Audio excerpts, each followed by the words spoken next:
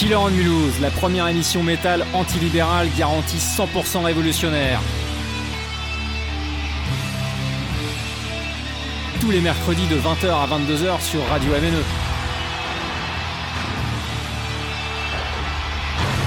Killer on Mulhouse, l'émission métal en or.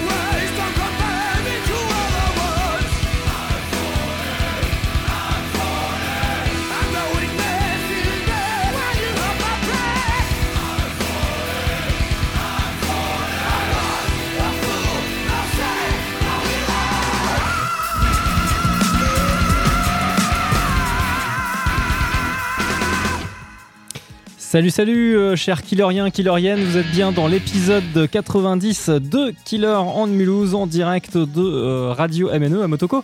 Je suis en direct aussi avec l'éminent membre de Deadly Shakes, un groupe de garage, de wild garage rock.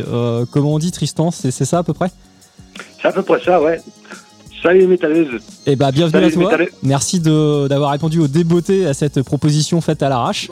Écoute, je réponds à toutes les propositions du moment qu'elles sont honorables. Ouais. Bah, merci de m'avoir envoyé le petit CD. Bah oui, Tristan est très sympa. Il m'a envoyé un petit EP, le premier EP, j'imagine, et le seul en date peut-être de Deadly Shakes. C'est ça, en attendant le prochain, ouais. Alors, est-ce que tu peux présenter un petit peu les fondations du groupe, quel poste et quelle fonction t'occupes, comment ça s'est fait, toute cette histoire ? Je crois que c'est sur Strasbourg que ça s'est formé. Ça s'est formé sur Mulhouse.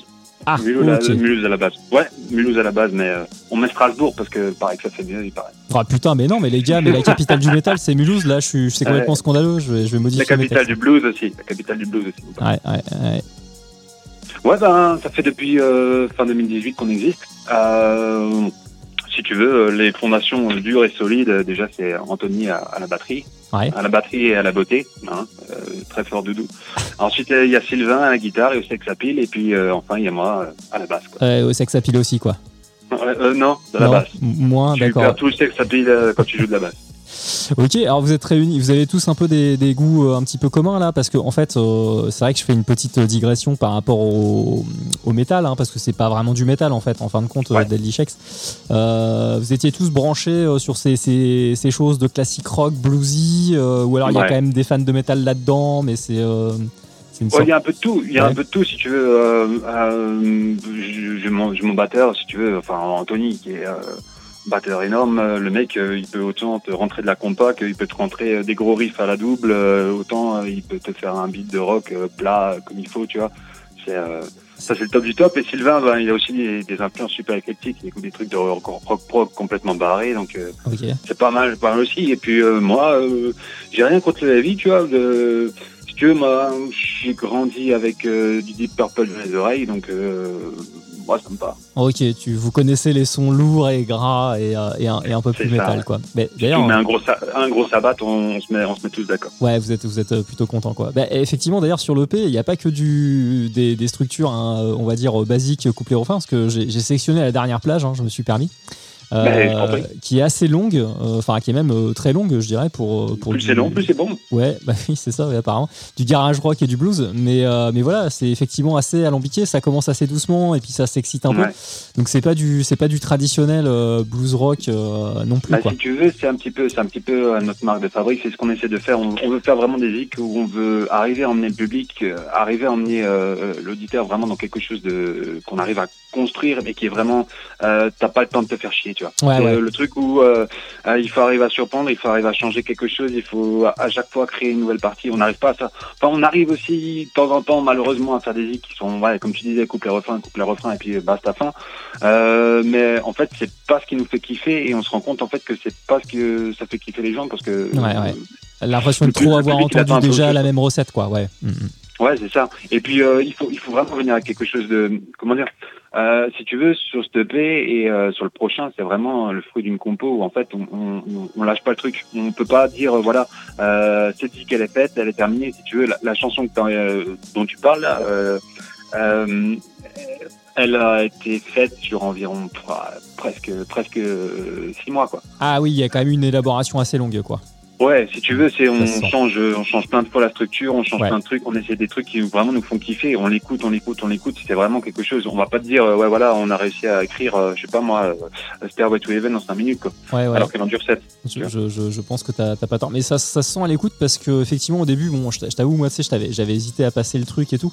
Je crois qu'on avait parlé un petit peu, et comme l'émission est quand même vachement métal, et puis finalement, moi, je me suis vraiment bien plongé dedans, et effectivement, au fur et à mesure de l'EP d'ailleurs, notamment à partir de Left Behind, je trouve que, comme tu dis, ça t'emmène quelque part. Et sur le dernier titre, Never Return, tu te doutes pas de l'évolution. Ça, je trouve ça cool. Quel que soit le style de musique, quand t'écoutes le début de la chanson, tu te doutes pas du tout de la fin de la composition. Ça, c'est vraiment c'est un très très bon effet, quoi.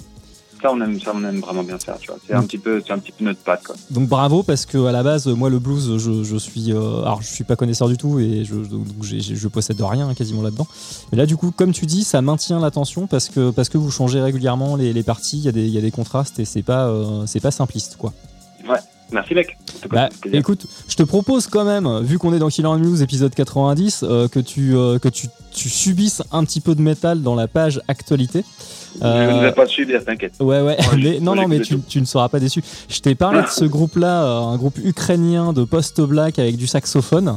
Alors clairement c'est assez barré, mais c'est tout à fait écoutable, hein. Il y a vraiment des mélodies qui sont vraiment chouettes, il y a un côté très lounge et souvent on parle de jazz metal de manière peut-être un petit peu abusive et là pour le coup, mais clairement il y a des plages, enfin des compositions de l'album, tu pourrais les passer dans un espèce de bar au sommet d'un building à Bâle, là, tu vois, un truc lounge en fin de soirée. Quand tu me dis du post-black lounge, ça me fait penser à une terrasse, mec. Même si c'est métal, là, sur une terrasse, je m'en fous. C'est exactement ça. Tout le monde va pouvoir siroter un petit cocktail en compagnie de White Ward, donc groupe ukrainien, et je vais même pousser le vice jusqu'à vous passer 2 morceaux l'un à la suite de l'autre. Donc il y a un quart d'heure de musique.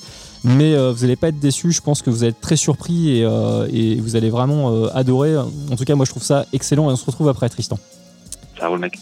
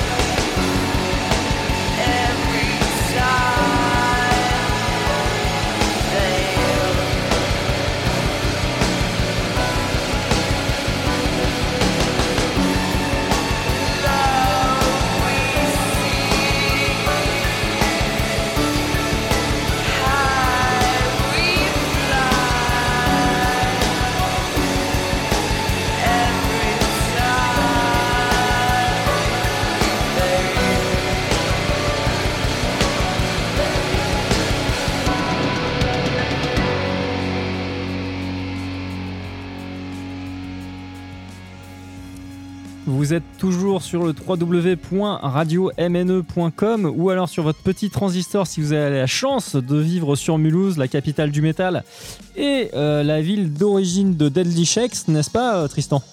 C'est tout à fait ça, la capitale du blues. Ouais, et la capitale du blues et la capitale du jazz manouche aussi. Ok mec. Ouais, parce qu'il y a des musiciens très très célèbres qui viennent précisément de cette ville. Enfin, en tout cas, pas loin. Ouais. Il me semble qu'il y en a un qui est assez connu, qui n'est pas loin de Mulhouse. Ouais. Bref, c'est pas magnifique là ce qu'on s'est écouté là. Écoute, le petit coup de sax, moi, il m'a mis sur mon séant. Hein, j'ai envie de te dire. D'un coup, j'ai cru que ça allait démarrer en Careless Whisper, un petit George Michael, tu vois. Ouais, c'est quand même assez fou, je trouve. Vraiment, on se croirait. Il y a un côté lounge comme ça, jazz. Avec quand même des trémolos picking un peu à la gratte là sur le premier titre, mais ça alterne quoi. Il y a des morceaux plus vénères et des morceaux où c'est entremêlé. Enfin, tout est sublime, je trouve. L'album est un chef-d'œuvre. C'est donc le groupe White Ward, en 2 mots, un W-A-R-D. Ça vient d'Ukraine. Il y a que 2 albums. Ça a été fondé en 2012, donc c'est assez récent. Et il y a bien un saxophoniste à 100%. Il fait que ça dans le groupe depuis 2019. Donc on pourrait appeler ça du post-jazz black, voilà, et c'est paru sur l'excellente maison de disques DB Murmorty. Et je remercie Christian de Listonable que j'avais interviewé la semaine dernière, parce que c'est dans sa liste des hors labels c'est grâce à cette liste que j'ai découvert ce groupe. Et franchement, je me commanderai l'album, il est mortel. Donc on a eu le droit dans l'ordre au titre Poisonous Flowers of Violence. Tu parlais de violence, c'est ça, tu vois, mais c'est des fleurs empoisonnées de violence. Suivi de Surfaces and Depths, qui est beaucoup plus dans l'aspect lounge jazz et moins métal, mais qui est tout aussi bien que le premier morceau. Voilà, on est bien immergé dedans quand même. Ouais, t'as ces silences là sur le deuxième morceau qui sont pas mal parce que ça permet de faire une sacrée césure en fait dans les différentes parties. C'est assez bien recherché, c'est intelligent. Ouais. Exactement. Mon travail de voix aussi, elles sont assez prenantes. Je suis assez bouleversé par cette œuvre, je dois dire. J'avoue au micro devant le million de personnes qui nous écoutent environ. Ouais. Revenons à nos moutons avec Deadly Shakes, dont Tristan, le bassiste, est ici présent ce soir par phoneur avec nous. Merci à toi d'avoir répondu à l'invitation. Donc, il est temps de reparler un petit peu du groupe. Hein. Donc, moi, j'avais une question. Alors, je la pose pas souvent, mais là, je me permets quand même de le souligner. La dimension des membres. Alors, non, même pas. Généralement, j'évite de parler. Alors, la production, vous en êtes content. Alors, je trouve qu'elle est excellente pour un premier Scud. Et j'ai vu un nom qui m'a évoqué quelque chose. Mon œil a brillé, tu vois.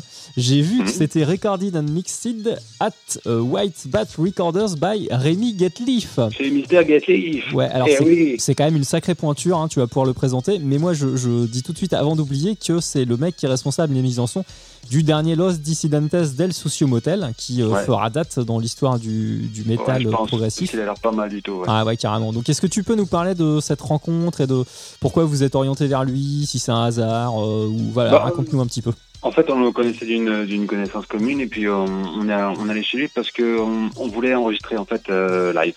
Okay. On voulait enregistrer tous ensemble, se retrouver dans la room et puis faire notre truc quoi. Il est connu pour ça. C'est ça qui nous intéressait et puis on a eu un bon feeling avec lui. Il nous a aidé sur pas mal de trucs de la production de l'EP. Donc franchement, c'était bien parce que c'était déjà de une, c'était old school, donc ça collait vraiment à l'identité de ce qu'on voulait faire. Carrément. Et en plus, la façon de s'y prendre était sympa, si tu veux. On a encore modifié des choses alors qu'on était en studio. On a réfléchi sur plein de petits trucs encore au jour le jour, alors qu'on avait bossé les morceaux comme des dingues. Et en fait, on est venu avec un instant T et ce truc-là, on a réussi à le mettre sur les bandes et c'est vraiment ça qui nous a fait kiffer. Et puis on savait qu'on pouvait faire ça, tu vois, on avait la capacité. Alors c'était un petit peu un petit challenge quand même quoi. C'est un petit challenge parce que bon, forcément il y a toujours quelque chose qui va pas, tu vois, c'est toujours un peu des petites galères, mais ça c'est toujours le machin qui au final t'aide à donner à 200% dans ce que tu fais. Qui sublime encore peut-être les morceaux, puis vous étiez au bon endroit avec le bon mec pour avoir cette approche live jusqu'au bout du bout quoi. En faisant des modifs vraiment juste au moment où vous êtes dans le studio quoi. Donc c'est cool. En tout cas le son est vraiment top. C'est ça aussi qui nous plaisait, tu vois, avoir vraiment ce côté digital vraiment et aussi vraiment analogique. Analogique et digital un petit peu, si tu veux. On a un petit peu triché, on avait un petit peu les deux, tu vois. Ah, ok. Sur des overdubs et des trucs comme ça, on s'est fait un petit peu plus plaisir avec d'autres choses, tu vois, mais sur la base de la base, on est vraiment à fond dans l'analogique, quoi. Ouais, non, ça s'entend. Bah ouais, mais en tout cas, c'est bien léché, hein, pour une première prod. Là, faut reconnaître que c'est bien fichu de ce côté-là. La mise en son est vraiment cool. Mais ouais.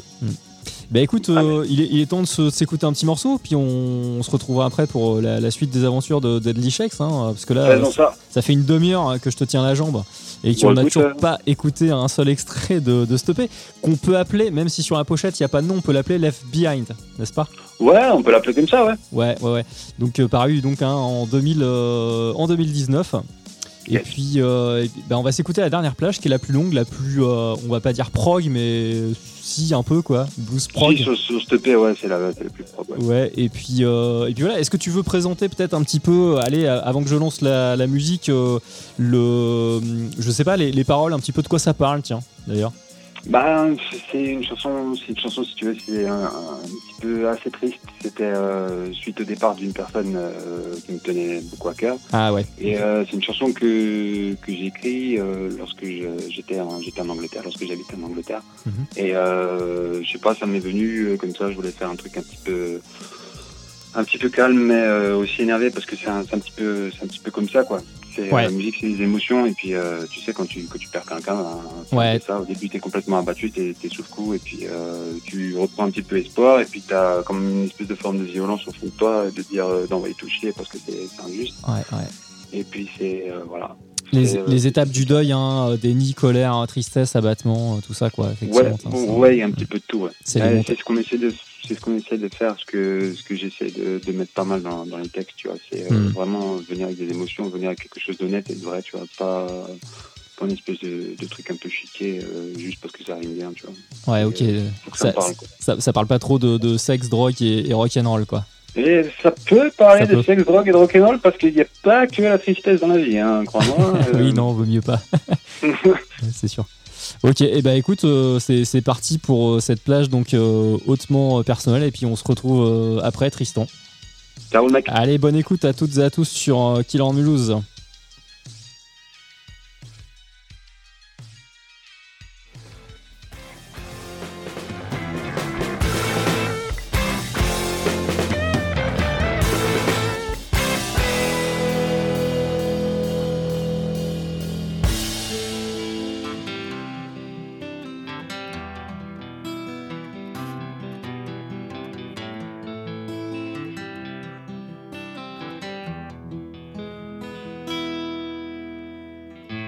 Watching the sun now, seeing your eye, the loneliness still on your mind. There's nothing you can do, nowhere you can run to. But as always, you carry on, waiting for our love.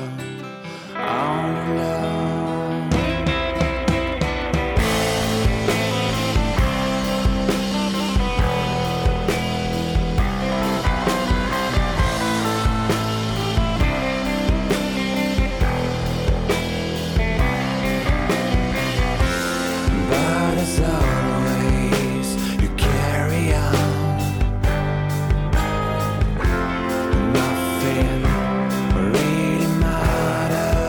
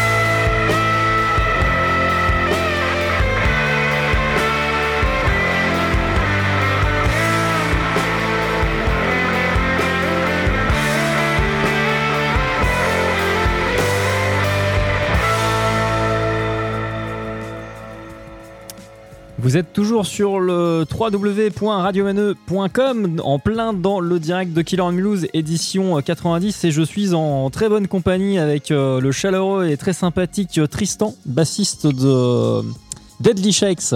Tristan toujours là ? Salut, ouais, toujours là. Et il reviendra jamais malheureusement, ou elle reviendra jamais, effectivement, un très très beau morceau. En tout cas c'est un bel hommage à votre ami, à votre proche.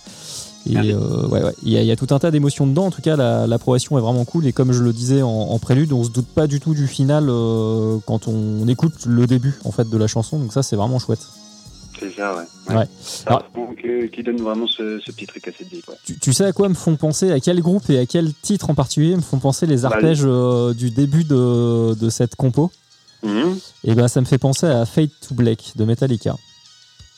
Ah ouais. Ouais, je sais pas si je suis le seul à l'avoir remarqué, mais ouais, ça me fait un peu penser à ce titre-là. Ouais, moi j'avais déjà droit à Behind Blue Eyes parce que les gens faisaient pas mal, le public faisait pas mal de rapprochement avec les accords qui viennent après, c'est quand ça balance, ça fait un petit côté un petit peu comme ça, mais non, Metallica. Non, je te dis une bêtise, je vais m'auto-corriger en direct, c'est pas Fade to Black du tout de Metallica. Ça serait plutôt alors putain, je sais pas si c'est The Unforgiven. Écoute, faudrait que je revise un petit peu. En tout cas, ça m'a fait penser à des arpèges d'un titre célèbre de Metallica et même l'ambiance un petit peu du début d'ailleurs, je trouve globalement. Bon, en tout cas, c'est cool. Ouais. Attends, les arpèges, tu vas quand même pas me dire les arpèges de Nothing Else Matters quand même. Non, pas de singles, mais c'est pour ça que je pensais à Unforgiven ou Fade to Black. Je sais pas pourquoi j'ai Fade to Black dans l'esprit. Écoute, je vais vérifier ça et je te transmettrai ça par SMS une fois que j'aurai retrouvé parce que là j'ai dit une grosse merde en plein direct. Confirmation, ça mérite le VAR. C'est scandaleux. Bon, écoute, après ce chouette petit EP, vu que c'est la merde depuis un an là, entre confinement, couvre-feu, mes couilles, j'imagine que vous avez mis à profit un petit peu le temps pour composer des nouvelles chansons. Qu'est-ce que ça donne de ce côté-là? Écoute, on est en plein dedans là. On est en train de finaliser un petit peu ça, tu vois. Ouais. On est à une douzaine de morceaux, si tu veux, qu'on est en train de terminer. Ok, c'est pas mal. On a épuré sur la vingtaine qu'on a fait, on a épuré et puis on est tombé sur 12, on s'est mis d'accord sur 12.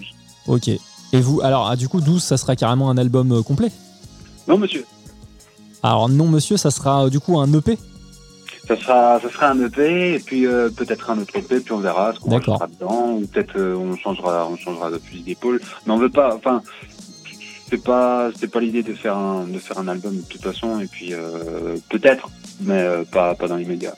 Ok, donc en tout cas en premier lieu, il y aura une sortie physique qui devrait. Ouais, c'est ça, toujours. Ouais, toujours. Okay, ça toujours marche. Parce qu'il faut avoir un scud, il faut avoir quelque chose pour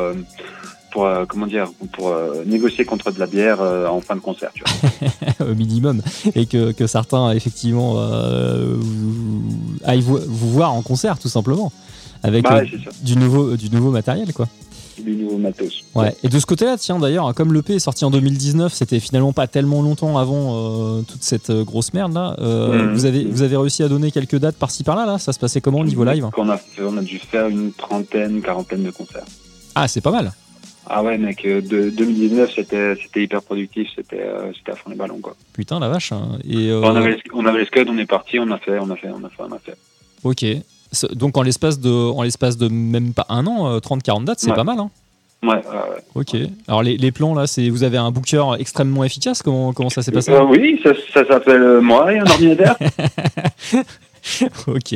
Non, et un petit téléphone et mon sourire enjôleur à l'arrière derrière le téléphone. Non mais honnêtement là, t'as des astuces là. Faut que tu informes les autres groupes locaux parce que franchement avec un seul EP sorti en 2019, 30-40 dates sur l'espace de peut-être 8 mois. Je sais pas quand vous avez commencé les dates. C'est carrément bien. C'est une belle performance. Écoute, c'est mec, mais je balance pas mes petits secrets. Ouais, non mais t'as raison. Comment dire, le batteur a le bras long et pas seulement le bras. Ouais. Voilà, c'est tout ce que je dirais. Ok, ouais, ça marche pas, c'est déjà un bon indice.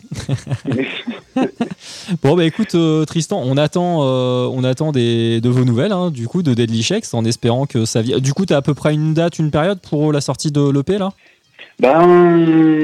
Franchement, si ça pouvait se faire à l'automne, Inch'Allah, on le prend, on signe tout de suite, tu vois. Vraiment, là, on s'est fait sucrer les petits festoches qu'on devait faire l'été dernier, on s'est fait resucrer là. Oui. Il puis on a marre, c'est la déprime, donc maintenant il faut qu'on joue, et si on fait un truc, c'est sûr qu'il va y avoir une surabondance d'offres en fait en septembre, octobre, tu vois. Ouais, Mais j'espère de tout cœur que les gens voudront ressortir, voudront réécouter la musique, parce qu'il y a toute une génération là qui a été privée de musique. Il y a plein de jeunes même qui connaissaient pas de ce que c'est un concert, tu vois, ils savent pas l'ambiance de ce que c'est d'aller, tu vois, je sais pas, je pense à les ados, tu vois, les mecs, les gamins, les gamines, ils veulent, voilà, ils sont là en train de regarder un truc à la téloche, et puis c'est pas ça la vie, quoi, c'est sortir, aller en concert, s'amuser, s'éclater. Un live stream. Bah oui, non, le live stream, ça c'est infâme, me lance pas là-dessus. Non, mais je suis pas fan non plus, si ça peut te rassurer. On s'était dit, ouais, allez, on essaie de faire un truc, et puis finalement, non, c'est carrément pas notre truc, quoi. On perd pas mal du temps, de technique, d'argent, de beaucoup de choses en fait pour faire quelque chose qui est un petit peu trop éphémère, et faire un EP, faire une tournée, faire des dates, voir les gens, parler avec le public, pour se prendre des murges mémorables. Ça c'est ce qui nous intéresse, mais vraiment le live stream. La vraie vie. Sinon, faut demander où est-ce que tu dois placer ta caméra, là c'est l'enfer. Ouais, c'est clair. Non, mais c'est clair. Je suis assez d'accord. Je pourrais pas faire ça. Enfin, je pourrais pas regarder moi en tant qu'auditeur. Je sais pas comment on peut appeler ça. Mais bon, voilà. Je sais que certains ont eu du succès, voilà, ont bien marché. Mais comme tu dis, il faut quand même. Ça prend du temps. Ça se fait pas non plus en un claquement de doigts. Puis ça demande un peu de pognon. Si tu veux que ça soit joli, que ça rentre bien. Ouais, c'est ça. Nous, si tu veux, on avait un plan l'an dernier pour pouvoir jouer au off du Hellfest.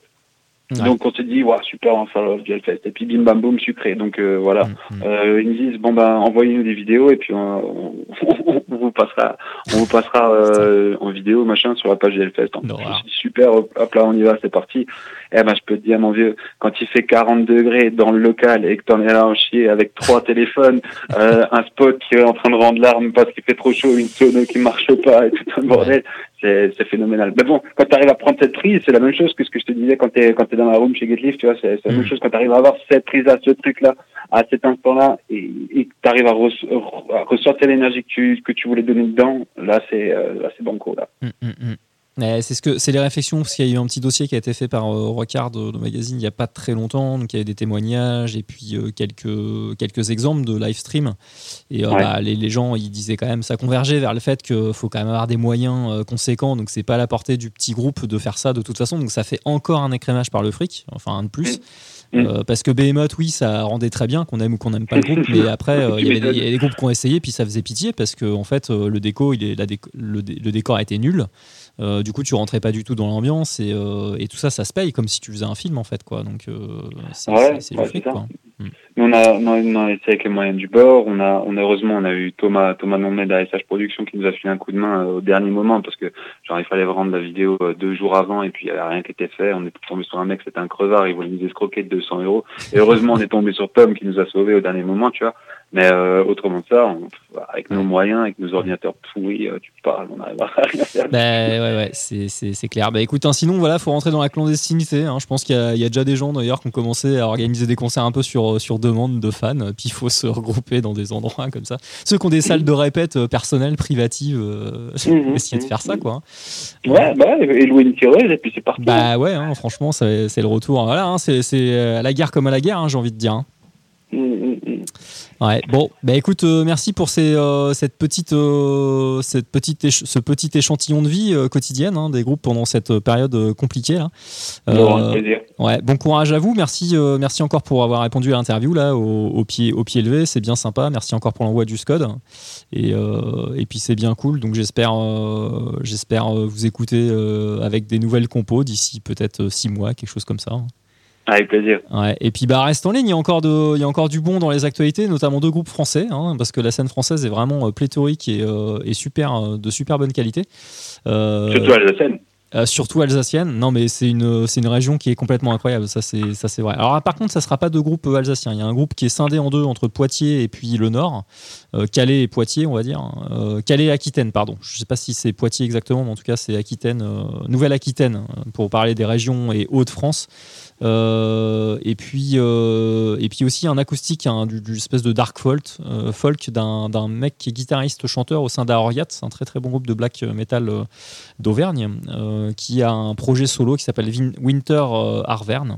dans lequel il joue de la guitare et c'est vraiment très cool. Et il y aura aussi Sadayena, que j'ai failli oublier, qui est un groupe de thrash un petit peu à la Megadeth des années 90, qui a sorti un deuxième album qui est, ma foi, pas mal du tout. Donc il y a ce qu'il faut de la scène française là, cette semaine-là. Allez, Tristan, merci encore. Bonne fin de soirée et puis à bientôt. À toi aussi, Laurent. Salut. Allez, ciao. Salut à tous.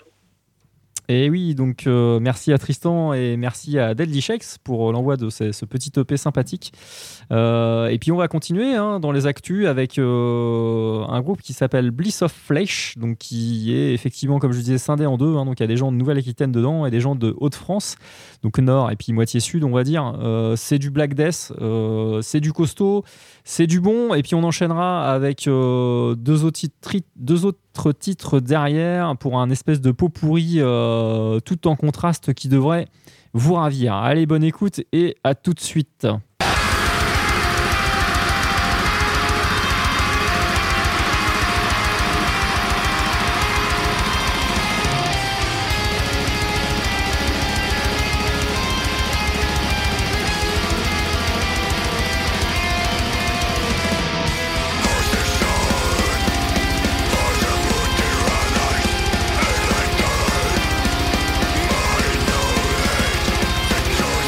I saw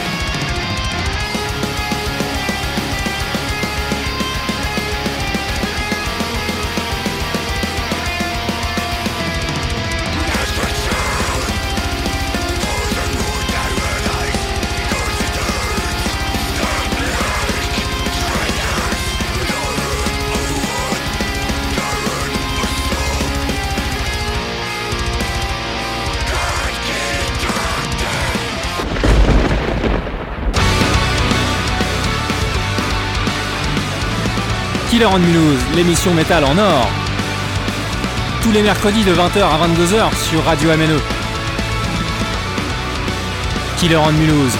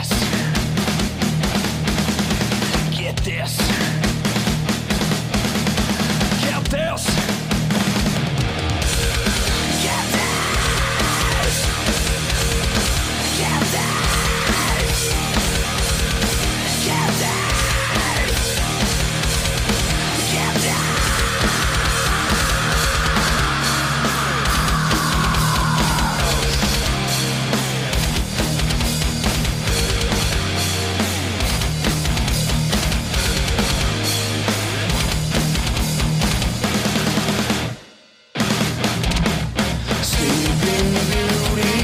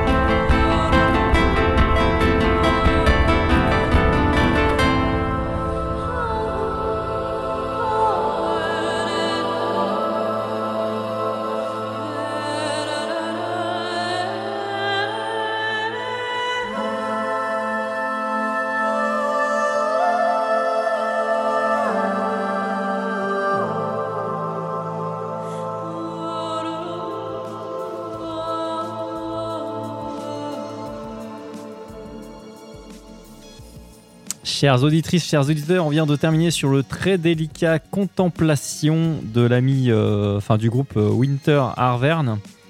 Oui, l'hiver auvergnat, donc composé, écrit par l'un des deux guitaristes de Aoriat, groupe qui avait été d'ailleurs interviewé durant un Hellfest avec l'ami Bone Guardian. Très très chouette interview avec 2 membres du groupe. Celui-ci n'en faisait pas partie, d'ailleurs on l'a vu, mais il faisait pas partie des interviewés. C'était avec le chanteur et l'autre guitariste, Spellbound et NKS.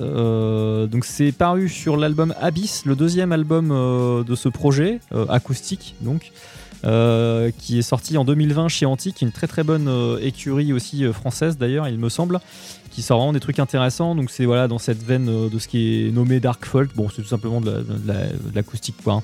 Il y a quelques invités dessus avec quelques petites apparitions furtives d'instruments autres que la guitare classique, et c'est une très bonne chose.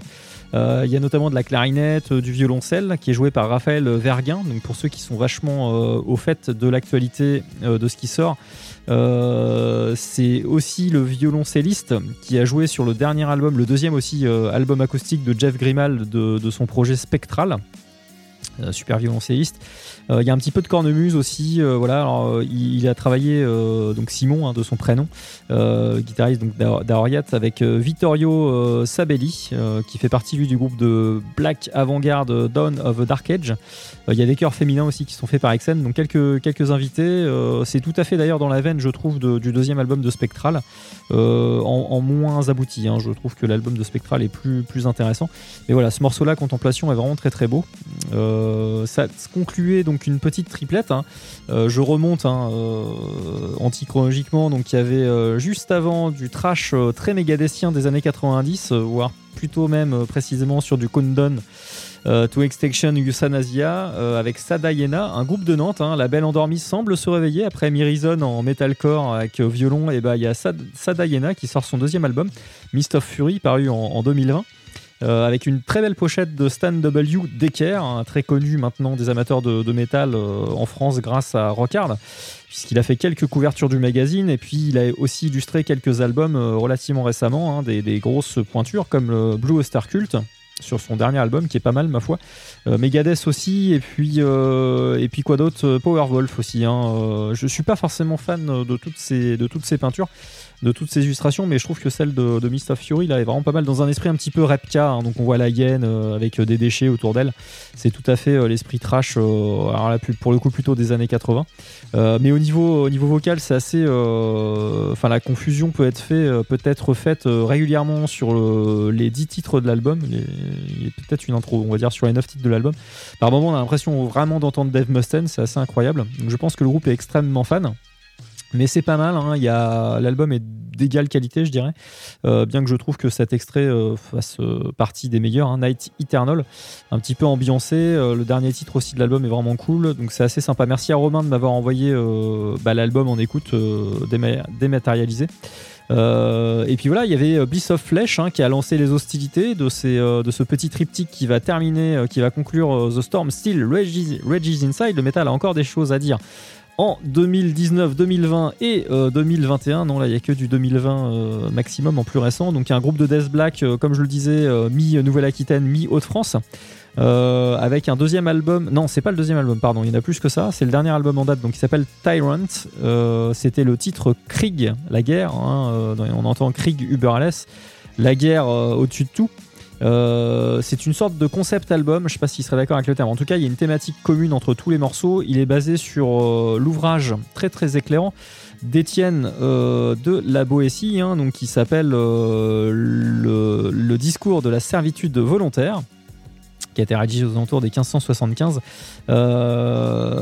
qui dit qu'en gros, seule la servitude de l'homme permet au tyran de rester au pouvoir, et ce qui est très ambivalent, c'est que c'est pas forcément l'environnement, la différence de puissance, de pouvoir entre les deux, entre le peuple et ceux qui sont au pouvoir, justement, qui explique qu'on reste esclave et dans la servitude. Peut-être qu'il y a une partie de nous qui veut bien fonctionner comme ça, et ça fait froid dans le dos. Une de ces citations, je pense, sans me gourer, est issue de ce livre-là, très connu tous, qui dit « Ils ne sont grands que parce que nous sommes à genoux ». Voilà. avec des illustrations, enfin des dessins schématiques qui illustrent ça de manière assez simple. Il suffit de se lever en fait pour qu'il y ait plus d'emprise, mais est-ce que l'être humain veut vraiment se lever face au pouvoir? Ça, c'est une autre question qui donc est décrite un petit peu par Étienne de la Boétie, qui a choisi son parti là pour le coup. Voilà. Alors, un truc assez rigolo à propos de cet album, c'est que pour renforcer le côté un petit peu atrabilaire, un petit peu vénère, il y a certaines parties de batterie qui ont été enregistrées dans le noir. Faudra que t'essayes, Benoît. Hein, tu me diras si ça marche bien, si tu tapes pas trop à côté des tomes et puis des cymbales. Et il a été composé très très rapidement par Cy Cardinal, donc ça c'est impressionnant. En 15 jours de composition, c'était torché. Pourtant, le niveau est vraiment très élevé. Hein. C'est pareil, très très qualitatif sur la longueur de l'album. Enregistré au HK Kraus Studio, donc j'en parle aussi, même si c'est pas forcément passionnant toutes ces histoires, parce que si Cocorico, il y a eu Sadayena donc pour Nantes, et là le studio est situé près de Clisson, le HK Kraus, Blood Blast y est enregistré. Clisson n'étant pas loin de Nantes, je fais un petit coucou à cette région-là. Et c'est sorti chez Listenable. D'ailleurs, cadeau, ce digipack est encore en jeu puisque personne ne s'est trop manifesté. C'est un peu le bide. Les jeux que je sais pas quelle carotte il faut que je donne. Peut-être un chèque de 10 000 €. Et encore, les gens se méfieraient. En tout cas, il y a encore le digipack donc, de cet album-là, Tyrants de Bliss of Flesh à gagner. Donc si vous appelez au 03 89 427 222, vous pourrez papoter un peu avec moi et remporter ce très beau digipack. Voilà, c'est quand même pas de la merde. Merci à Listenable, merci à Christian, à toute l'équipe de nous accorder ces cadeaux. Il y avait aussi le vinyle du dernier album de Blood Blast, c'est excusez du peu quand même, Manifesto, avec une très très belle pochette Délirant Cantor. D'ailleurs, en parlant de pochette, là, l'artwork a été réalisé par le tatoueur hongrois Jacques Sau, je sais pas trop comment prononcer, qui a l'air d'être un petit peu connu. En tout cas, je vous propose pour le remporter plusieurs choses, soit les questions que j'avais laissées, que j'avais posées vis-à-vis du dernier, maintenant de l'avant-dernière émission, avec Christian de Listenable, où je vous proposais de trouver, en répondant à la question très simple, quel film s'est inspiré Cryzix dans le morceau que j'ai diffusé dans cette avant-dernière émission, le 89e épisode, ou alors blind test ce soir, c'est encore un petit blind test sympatoche.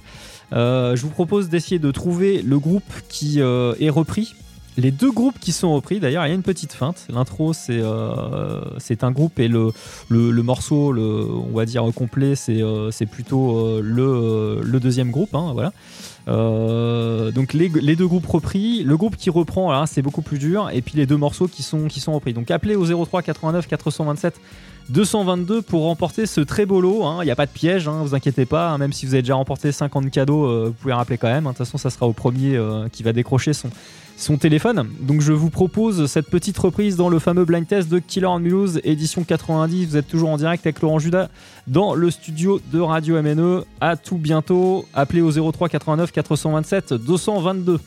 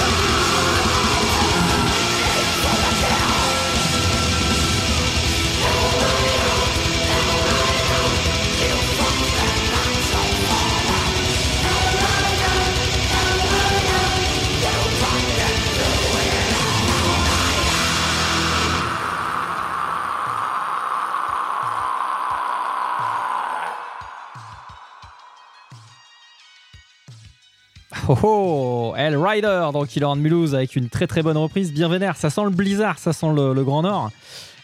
Personne n'appelle, c'est complètement scandaleux. Mais là, voilà. Donc c'est le manque de connaissance de ce groupe en France qui est comment dire, inadmissible. C'est-à-dire qu'il y a quand même un style un petit peu inimitable.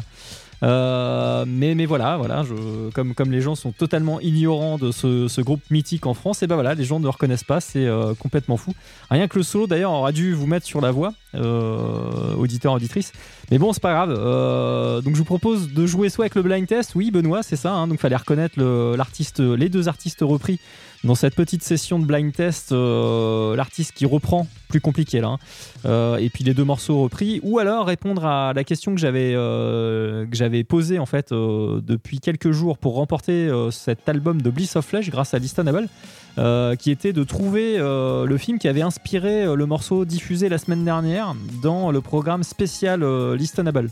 Donc il se trouve que le groupe Cryzix, un groupe de trash espagnol, a écrit un morceau qui est totalement basé sur l'histoire d'un film très très célèbre des années 90, début des années 90, la suite d'un film d'ailleurs extrêmement célèbre, lui aussi orienté SF, et donc même musicalement d'ailleurs il y a un petit trait à la guitare qui reprend le thème fort connu de cette épopée qui n'en finit plus de sortir des suites, toutes plus mauvaises les unes que les autres d'ailleurs depuis quelques années. Voilà. Ou alors le blind test de cette semaine, ou alors la question posée en rapport avec l'émission de la semaine dernière. Je sais pas si c'est tellement plus clair. Vous avez encore une grosse demi-heure pour répondre à cette question, pour vous manifester, pour remporter cet album. En tout cas, voilà, je serai là jusqu'à environ à peu près 10h, donc vous avez encore un petit peu de temps. On va se ruer dans la cave à vin maintenant que ça se réchauffe un petit peu dehors. On va reprendre un petit peu de fraîcheur. On saute d'une année, et oui, ça y est, victoire. On passe de 83 à 84 avec Tokyo Blade, un fier représentant, qui n'a pas été fier très longtemps, de la New Wave of British Heavy Metal, donc fondé à la fin des années 70, un petit peu comme Iron Maiden. Assez proche d'ailleurs d'Iron Maiden, notamment sur le premier album. On n'est pas loin de la pompe, je dirais. Même si les deux formations datent à peu près de la même époque, donc en fait je suis pas sûr qu'il y ait vraiment de pompe de l'un à l'autre. Mais c'est pas ce premier opus que j'ai choisi de sélectionner dans la cave à vin. Je trouve qu'une moitié de titres sont vraiment mortels, mais l'autre est moins bonne. Ça s'épuise au bout de 3-4 morceaux. Le deuxième est beaucoup mieux produit, ça chante beaucoup mieux. Alors je pense que les fans ultimes de New Wave of British Heavy Metal et de Heavy Metal pur jus, avec les voix un petit peu criardes, un petit peu agressives, aiment beaucoup moins d'ailleurs ce chanteur. D'ailleurs c'est très très compliqué au niveau des pistes vocales parce que le premier chanteur s'est barré avant l'enregistrement du deuxième album. Ils ont eu Vic Wright, donc, qui a remplacé Alan Marsh, qui était le premier vocaliste, mais celui-ci ils ont quand même gardé les backing vocals de ce dernier qui ont été enregistrés après qu'il a quitté le groupe, donc c'est vraiment un sacré bordel. Vic Wright, donc, qui apparaît sur cet album là qui s'appelle Night of the Blade, paru donc en 1984, première cave à vin sur cette année mythique dans le métal. Donc il est beaucoup plus entre les deux, le cul entre deux chaises, c'est-à-dire entre heavy metal et puis hard and heavy, limite un petit peu AOR. Mais franchement les compositions sont vachement bien, donc moi j'ai été très agréablement surpris. Il y a vraiment quasiment rien acheté dessus, pour ça que je l'ai sélectionné. Il est super. Bon, le seul tort, c'est qu'ils n'ont pas continué sur cette voie-là, et puis ça s'est vite délité. Il y a eu un très très gros trou. Ils sont revenus depuis quelques années dans le circuit en sortant des albums, mais bon, un petit peu dans l'indifférence générale, j'ai envie de dire, même si apparemment les albums sont de bonne qualité. Donc comme je disais, formés en 78, d'abord ils ont pris le nom de White Diamond pour s'orienter sur Killer en 81, tout ça, donc c'est voilà. Puis Gengis Khan, c'est rigolo, c'est deux compositions d'Iron Maiden d'ailleurs sur le deuxième album, donc Killers, bon il y a un S en plus, Gengis Khan étant un excellent instrumental paru aussi sur cet album Killers mythique, pour ensuite garder Tokyo Blade, et il y a eu en fait d'armes, on va dire un petit peu cultissime, même si ça n'a pas été assorti d'un grand succès commercial, ça n'a pas vraiment été suivi d'effet. Il y a eu quelques dates avec Metallica et Venom à cette époque-là qui démarraient tous les deux, mais bon voilà, Tokyo Blade est resté dans l'ombre des Saxon, Iron Maiden, Def Leppard, etc. Il n'a jamais vraiment percé, encore moins aux États-Unis je pense qu'en Europe, mais en tout cas l'album Night of the Blade est vraiment excellent et je vous laisse juger par vous-même. On va s'envoyer 3 petits morceaux dans les narines. Allez, à tout bientôt les Killers.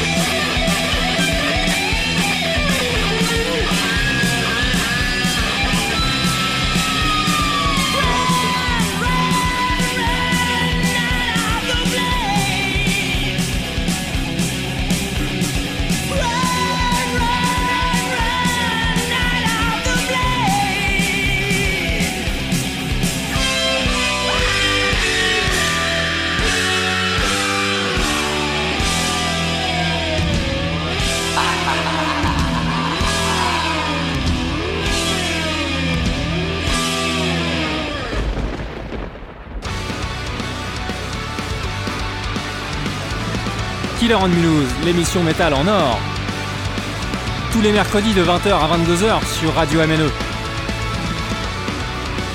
Killer on Mulhouse.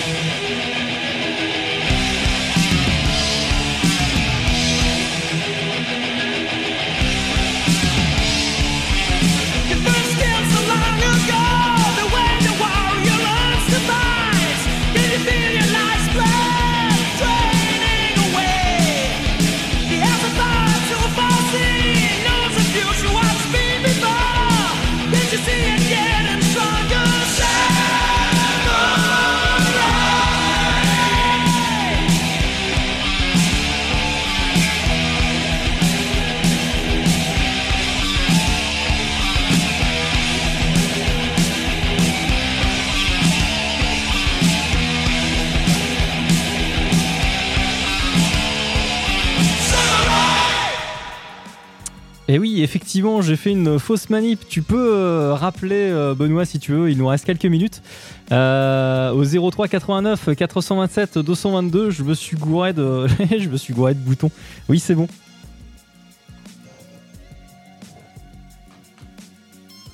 Allô, est-ce que tu nous entends, cher ami ? Oui, j'entends, très bien. Bon, je vais monter un petit peu ton son, tiens. Alors, ça va, c'est bien défini, là ? Oui, moi je t'entends très bien, Laurent Judas. Ouais, parfait, mais merci d'appeler. Hein. J'ai à peine fait de forcing, d'ailleurs, hein. C'est venu complètement naturellement.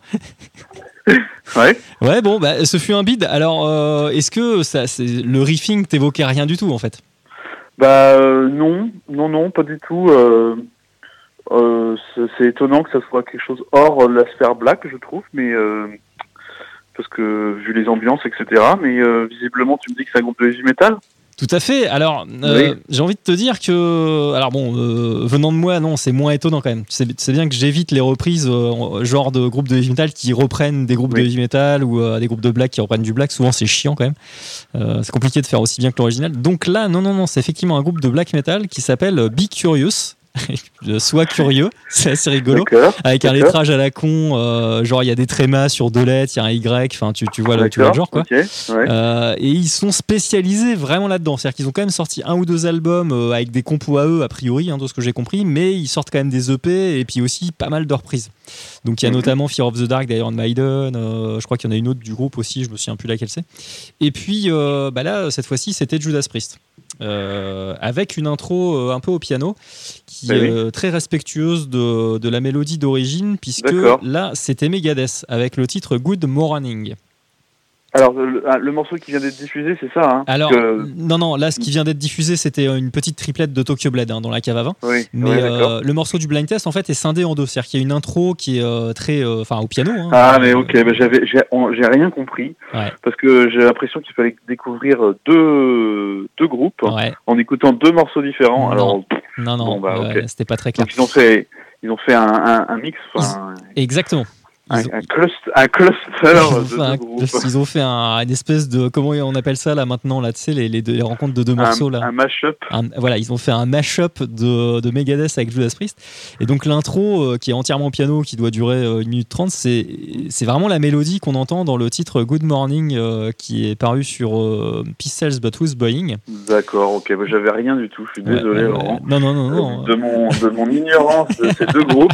Malheureusement. Megadeth, tu connais un peu mieux que Judas Priest. Oui, je connais la trilogie des grands albums, quoi. Mais pas avant ni après, quoi. C'est déjà pas mal. Non, Judas Priest, je me doutais. Alors évidemment, moi, je suis à fond dedans, donc c'est peut-être simple pour moi. Mais pour en revenir à ce que tu dis sur les reprises, il y a quand même beaucoup de groupes de black metal et d'extrême qui ont repris ce groupe. Et je pense que c'est pas pour rien, c'est qu'il y a quand même un sens du riff méchant et acéré, tu vois. Oui, c'est sûr. Mais c'est un des groupes les plus repris. Hein. Il est énormément repris. Tu te désolais de l'ignorance des Français par rapport à ce groupe. Je crois que c'est quand même assez faux. Effectivement, ils sont un peu dans l'ombre de plus grands groupes, mais ils sont parmi les groupes les plus reconnus dans leur chapelle, clairement. Alors moi je maintiens et je persiste. Je vais pas, on va pas en débattre ici, ça serait trop long, mais il y a quand même un mouvement d'indifférence et de très mauvaise connaissance en France, mais c'est pas le cas par contre des musiciens. Ça, je suis d'accord avec toi. Mais surtout en dehors de la France, ça c'est clair. Mais il y a énormément de reprises par des groupes professionnels, et y compris sur des reprises que j'appelle spontanées, c'est-à-dire pas des commandes d'un énième album tribute qu'on fait pour gagner un peu de pognon. Parce que le groupe est vendeur. Donc il y a quand même pas mal de groupes de black qui ont mis des reprises de ce groupe sur leur album. Death Code Society avec Metal Meldon, Anorexia Nervosa, on a fait une aussi de Metal Meldon. Enfin bref, il y en a vraiment. Tous les groupes reprennent Metal Meldon. Beaucoup de groupes d'extrême reprennent des morceaux issus de Painkiller. Ça c'est clair, c'est un des albums les plus vénères. Mais oui, c'est rigolo parce que Death Code Society, il se trouve qu'Arnwald est fan d'Anorexia Nervosa, donc effectivement ils ont perpétué l'héritage. Alors, ils ont fait une reprise d'une reprise en fait. Non, je pense qu'ils l'ont fait à leur sauce. Ouais, ils l'ont fait à leur sauce. Non, la reprise est différente. Bon, je trouve celle de Death Code meilleure que celle d'Anorexia. Mais non, c'est pas un hommage d'hommage. Mais Anorexia, je pense qu'il pareil, il y a la frénésie, le côté qui te prend à la gorge, qui leur plaît. Et puis c'est aussi le cas dans Death Code Society. Mais voilà, donc ça n'a pas été reconnu. Mais il y a une ambiance quand même, un état d'esprit qui a été bien resitué, puis avec par contre du black typique. Oui. Après, dans ce que j'entendais, je me disais, tiens, c'est peut-être un groupe, vu qu'il y avait cette approche un peu opératique sur ces falsettos approximatifs, je me suis dit, tiens, ça doit être du King Diamond, ça, ou du Mercyful Fate. Ouais, il y a un peu de ça, ouais. Ça mais non, tu vois, j'aurais pas dit que c'était du tout. Ouais. Bah, vous pourrez, je vous invite à écouter l'original, donc Hell Rider, qui était paru sur un album encore moins considéré que le reste de la discographie du groupe, puisque sorti en 2005, avec Rob Halford qui était revenu aux affaires, donc sur Angel of Retribution, qui est ma foi pas mal. Mais oui, le titre est chouette. Il y a un très bon solo. Là, ils essayent de l'interpréter. Bon, c'est pas une franche réussite, mais bon, il y a quand même un petit peu l'esprit du truc. Voilà, je trouve. Mais bon, je suis. D'accord. Alors, Be Curious. Hein. Ouais, Be Curious. Voilà. BYKURIUS.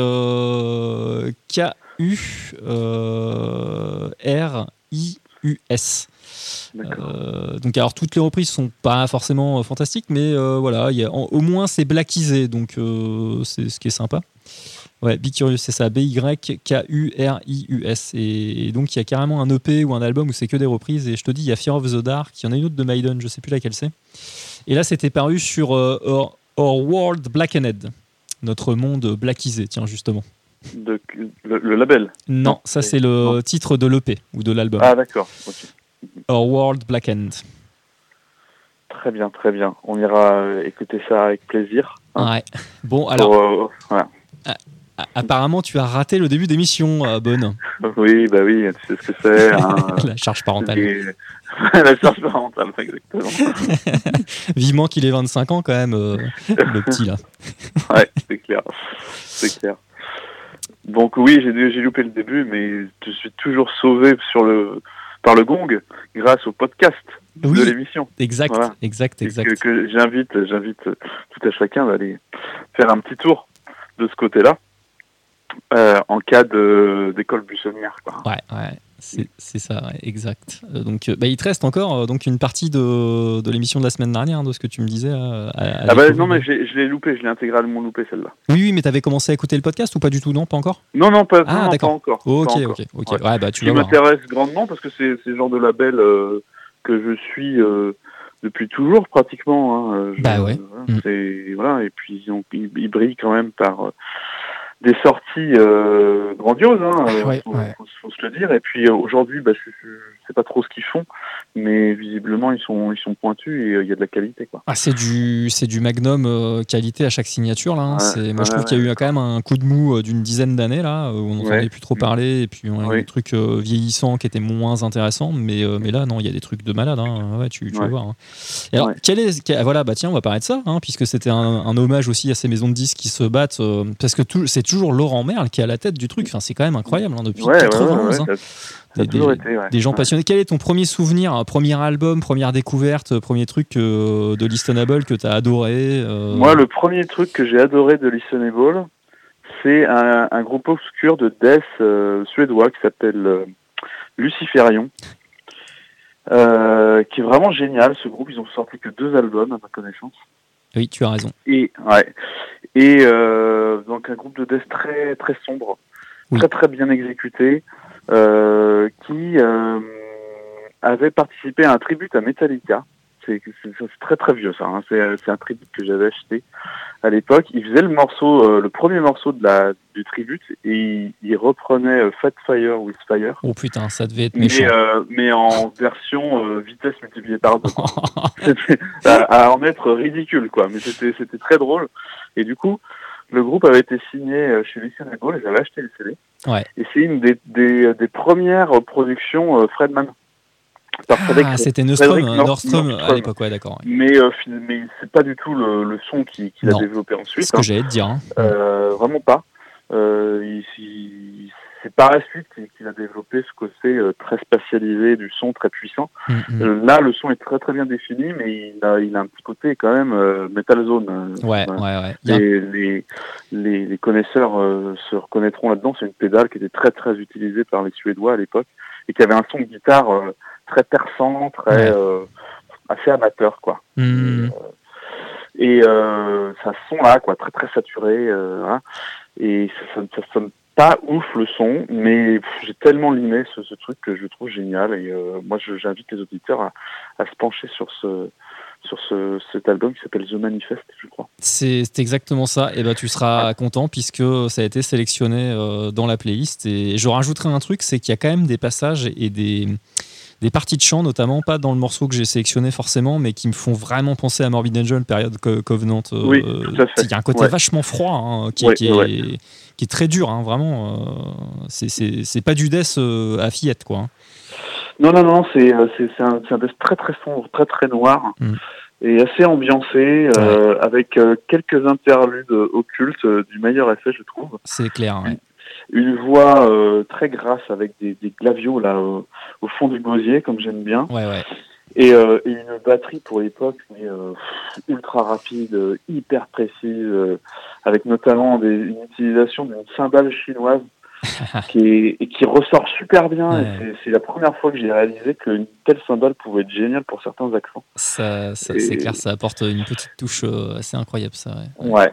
Donc voilà pour un petit focus sur un groupe totalement oublié qui n'a pas sorti grand-chose, mais dont les 2 albums sont de très grande qualité. Est-ce que tu te souviens de la date de cet album-là ? Est-ce que tu l'avais acheté à peu près à la sortie ? Je pense que je l'ai acheté à peu près à la sortie. Je sais plus trop. C'était dans les années 96, 95 94. 94. Ouais. Et c'est vraiment... J'ai peut-être pas acheté exactement à la sortie. Bon, t'étais pas très loin, quoi. Ouais. Mais je voulais te dire ça parce que quand bien même le label a été fondé en 91, ce premier album de Luciferion est vraiment une des premières productions de Listonable, en fait. Ouais. Je crois que c'est dans les 10 premières, il me semble. Ouais, ça m'étonne pas. C'était le logo de label, c'était le premier logo, et il est un peu nul, il est très amateur. C'est qu'après ils ont changé de logo, mais voilà, c'était déjà osé pour un petit label comme ça de sortir un groupe assez obscur, voilà, et je pense qu'il signe au coup de cœur, et pour le coup là il y avait de quoi. C'est ça, tu auras toute l'interview là avec Christian, quand bien même il est arrivé récemment à bien saisi l'esprit du label là, il a pu répondre de manière tout à fait pertinente à ces questions là, mais oui t'as tout compris, c'est toujours au coup de cœur, et ils ont quand même avec ces coups de cœur là, sans vouloir chercher des groupes qui auront du succès, signé une paire d'albums vraiment cultes de la scène maintenant, qui sont vraiment des pierres angulaires. Oui, tout à fait. Moi mon premier souvenir c'était Soilwork avec Chain Earth Machine, je pense que c'est le premier album de Listonable que j'ai acheté de ma vie. Et ça reste un album Madeleine de Proust encore aujourd'hui qui m'a durablement marqué, quoi. Ouais, très très. Ils ont eu sur 2 albums, puis ça a été un label tremplin vers Nuclear Blast. Hein, c'est exactement ça, ouais. Et Textures aussi. Alors, est-ce que tu avais eu d'autres, tu avais suivi quelques groupes grâce à Listonable ? Il y a des groupes que tu avais découverts grâce à eux à l'époque, dans les années 90 ? Oui, Textures, c'est une bonne référence. Alors, c'était pas les années 90, c'était les années 2000. 2000, plutôt. Ouais. Textures, oui, alors là, il faudrait que je fasse un petit scan de ma disco, j'en ai certainement d'autres, mais là, ça me revient pas. Je saurais pas te dire. Ouais, parce que Anorexia, c'était d'abord Anorexia, c'était Osmose. Ouais, en premier lieu. Ouais. Et après, c'est passé chez Listenable. Ils ont eu un album ou 2 chez Listenable, ouais. Alors, les 2 premiers, ils sont chez Osmose, ça c'est sûr. Oui. Et le 3e et dernier album, peut-être que c'est Listenable, effectivement. C'est Listenable, ouais. Mais il y a eu quelques gloires de la scène française qui sont passées chez eux. Loot Blast, maintenant, est chez Listenable. Ouais. Donc, il y a quand même eu des chouettes noms. Un label, quand même, plutôt axé métal extrême. Oui. Voire plutôt death metal. Hein. Ah, c'est exactement, ouais. C'est surreprésenté, on va dire, même si là depuis quelques années ils sont ouverts sur des choses très très plus du tout dans l'extrême, hein, avec du sludge, du doom. On en parle pas mal là dans l'interview là, hein, avec les Mars Red Sky, un groupe français de doom assez planant. T'as du stoner, t'as du sludge, il y a Kruger, il y a Moss Generator, il y a aussi l'artiste de blues Jared Nichols, là je crois c'est qui s'appelle le mec là, c'est même plus du métal du tout, hein, ni même du hard rock. Donc ils ont pas mal de signatures heavy qui sont vraiment sympas, comme King Witch, Donc c'est depuis quelques années. Et donc il y a l'excellent Luna Skull, dont à mon avis tu vas devenir assez fan, qui a sorti un premier album magistral chez eux. Ouais. Très opécien, mais en beaucoup plus coloré, en beaucoup plus inventif, en beaucoup plus bigarré, je trouve, moins monotone au niveau de la palette de couleurs. Et c'est superbe, vraiment. Ouais. Là, ça me revient, je pense à un très bon groupe de Death Old School qui s'appelle The Undead, et après qui est devenu Undead Prophecies. Prophecies, oui, c'est chez eux. Donc du parfait Death début années 90, quoi. Ouais. Ça, je recommande chaudement. Ils ont fait 2 albums, je sais pas s'ils existent encore. Le label avait poussé un peu le concept de l'anonymat des membres du groupe, mais je pense pas que c'est très bien marché. Et pendant longtemps, je me suis dit, c'est sûr qu'il y a Max Otero derrière dans la voix. Et je ne m'étais pas trompé, c'était bien Max Otero. C'est bien lui alors. Ouais, putain, excellent. Ouais. Et il y avait un certain nombre de figures de la scène death française, notamment des membres de Putrid Ophal. Donc ça, excellent. C'est assez mythique. Ouais. Et puis, je sais qu'ils ont signé aussi Suppuration, pas Sup, mais Suppuration. T'as tout à fait, ouais, bien vu, exact. Ouais. Pour les albums ressortis relativement récemment de Suppuration, le Cube 3. Oui, c'est ça, ouais. Il me semble. Ils avaient ressorti un autre. Un autre, c'était des réenregistrements des premiers EP ou premières démos. Oui. Quand Suppuration était un espèce de clone de Carcasse. Oui, mais en version un peu plus excentrique, mais il y avait de ça. Ouais. Le son de Suppuration, il vient directement de Carcasse, le son de guitare. Putain, c'est excellent. C'est vraiment c'est frappant dans les premiers enregistrements, quoi. Après, ils ont développé un autre univers, voire une autre galaxie. Hein, mais les débuts, ils étaient imprégnés de Carcasse, et il y a pas mal de Pestilence. Ouais, ce côté un petit peu rock'n'roll, gras qu'on associe à l'extrême, là. Granuleux, quoi. Ouais, je sais pas. Là, j'ai pas les infos. Je sais pas comment il fait leur son de guitare, mais je pense que ils avaient dû trouver la manière de faire qui avait été développée par Bill Steer à l'époque dans Carcass, et ça ressemble vraiment, quoi. Ouais. D'ailleurs, j'ai baptisé le label, le style du label auprès de Christian d'Extreme and Roll. Je trouve qu'il y a un côté, j'en parle avec justement les Soilwork et compagnie, un espèce de truc un peu rock'n'roll, granuleux, moins polissé sur certaines de leurs signatures, y compris dans le black. Oui, je suis assez d'accord. Crest of Darkness aussi, enfin des trucs un peu abrasifs, quoi, un peu goudronneux. Oui, tout à fait. Ce qui rend intéressant la chose d'ailleurs, parce que Soilwork n'est pas du tout. Quand tu écoutes les sons de clavier, là, je lui en parle, avec des trucs à la limite du mélotron, puis une voix un petit peu passée au papier de verre, des riffs qui sont vraiment incisifs et pas. Tu t'écoutes pas du In Flames, Dark Tranquillity, les trucs vraiment tout clinquant et polissé du death mélodique, quoi, je trouve. Ouais, tout à fait. Puis c'est un label qui a quand même signé beaucoup de groupes français. Ça, c'est bien de le souligner, je trouve. Alors, je vais pas tout divulgacher, mais figure-toi que jusqu'en 2003, c'est vraiment le bid. Au niveau des groupes... des groupes français signés par Listen c'est le gros bid. Je vais pas te donner le nombre, mais jusqu'en 2003, c'est... Il y en a pas beaucoup ? C'est minuscule. Ah bon ? Parce que moi, j'en ai plusieurs, en fait. Alors, vas-y, cite-les, là. J'ai Acrid, par exemple, ça c'est français. J'ai Anorexia Nervosa. Oui. Suppuration, tu vois, ça en fait déjà 3 là, qui me viennent en tête. Ouais, mais je pense qu'Anorexia, l'album date d'après 2003, non ? Ah bah oui, alors peut-être que c'est un peu plus là, je te parle entre 91 et 2003, parce que c'est l'interview de Laurent Merle qui date de 2003, quoi, en fait. Ouais. Mais c'est ce que je dis à Christian, je pense qu'ils en ont signé quand même nettement plus depuis. Ah bah oui, je pense. Hein. En fait, je suis devant ma disco, je fais un petit tour d'horizon là. Les CD ont toujours l'acronyme POSH, poche. Je sais pas pourquoi. Parce que c'est des vinyles de poche, les CD. J'en sais rien.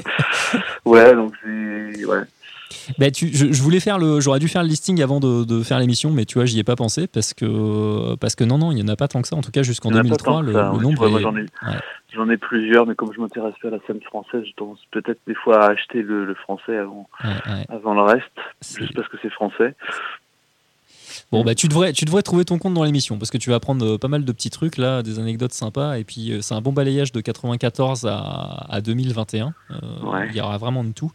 Même si on n'a pas diffusé le Flix 45 tours d'Immortal, qui était le premier truc qui est sorti par le label. C'est quand même assez hallucinant. Avant Osmose, ouais. Il y a eu aussi un single de 45 tours de My Dying Bride avant qu'il soit chez Peaceville. Figure-toi, c'est fou. Hein. Ok. Ouais. Ah oui, ça c'est marrant ça. C'est incroyable. Oui, alors à l'époque c'était vraiment de l'underground. Ouais, complètement. Ouais. Bon, voilà. Bah écoute, je te propose qu'on se quitte puisqu'il est 10h et je pense que le morceau final va beaucoup te faire plaisir, Bono. Ouais, d'accord. Ouais, parce j'ai pas diffusé ni de hardcore ni de punk dans cette émission. Donc je vais réparer cette injustice criante avec le morceau final, qui est une très belle composition d'un groupe pareil qui est un petit peu à cheval à la croisée des chemins, qu'on aime beaucoup tous les deux.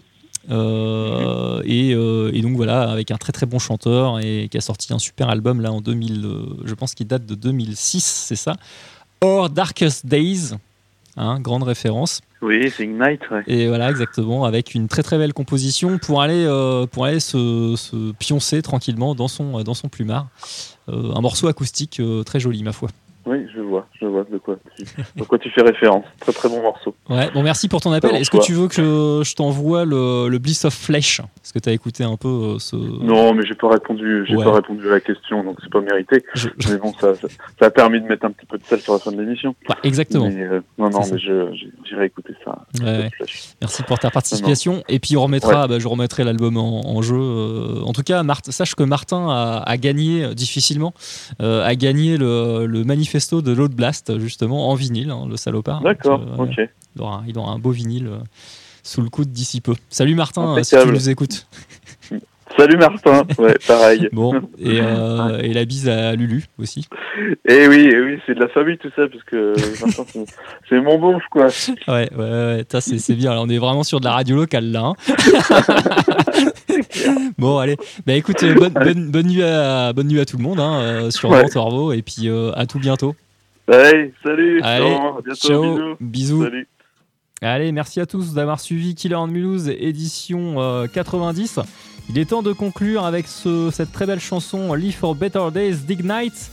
Après avoir écouté, d'ailleurs j'ai pas présenté les morceaux de Tokyo Blade.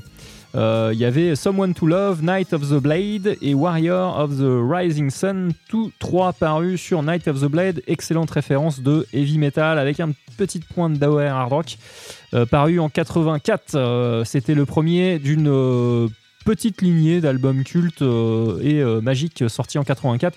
Il y aura évidemment Iron Maiden, Judas Priest et Metallica, entre autres réjouissances de cette très bonne cuvée pour le métal, je pense, même si je ne suis pas encore plongé dedans dans le détail. Il y a quand même rien que ces trois albums là que j'ai donnés sont quand même excellents. Power Slave, Defenders of the Faith et Ride the Lightning, évidemment. Allez, bonne nuit à tous, gros bisous, prenez soin de vous et à la semaine prochaine.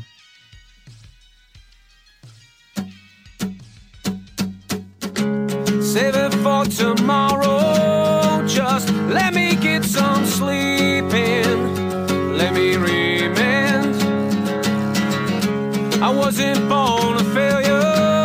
Tonight I feel we're sinking, and I'm thinking once again. So I say goodnight to dreams that won't be realized.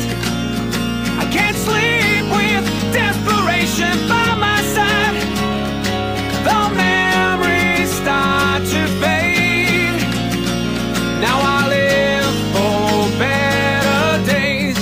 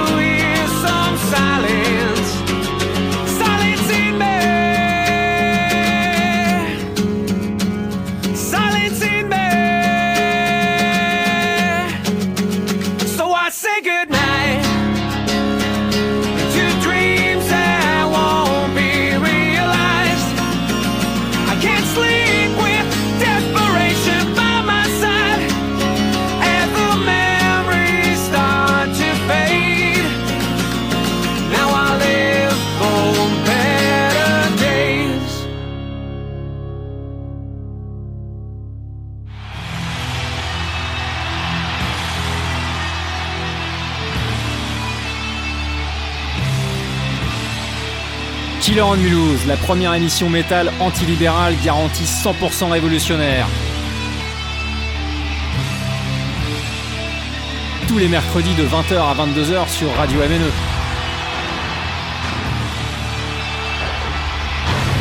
Killer on Mulhouse, l'émission métal en or.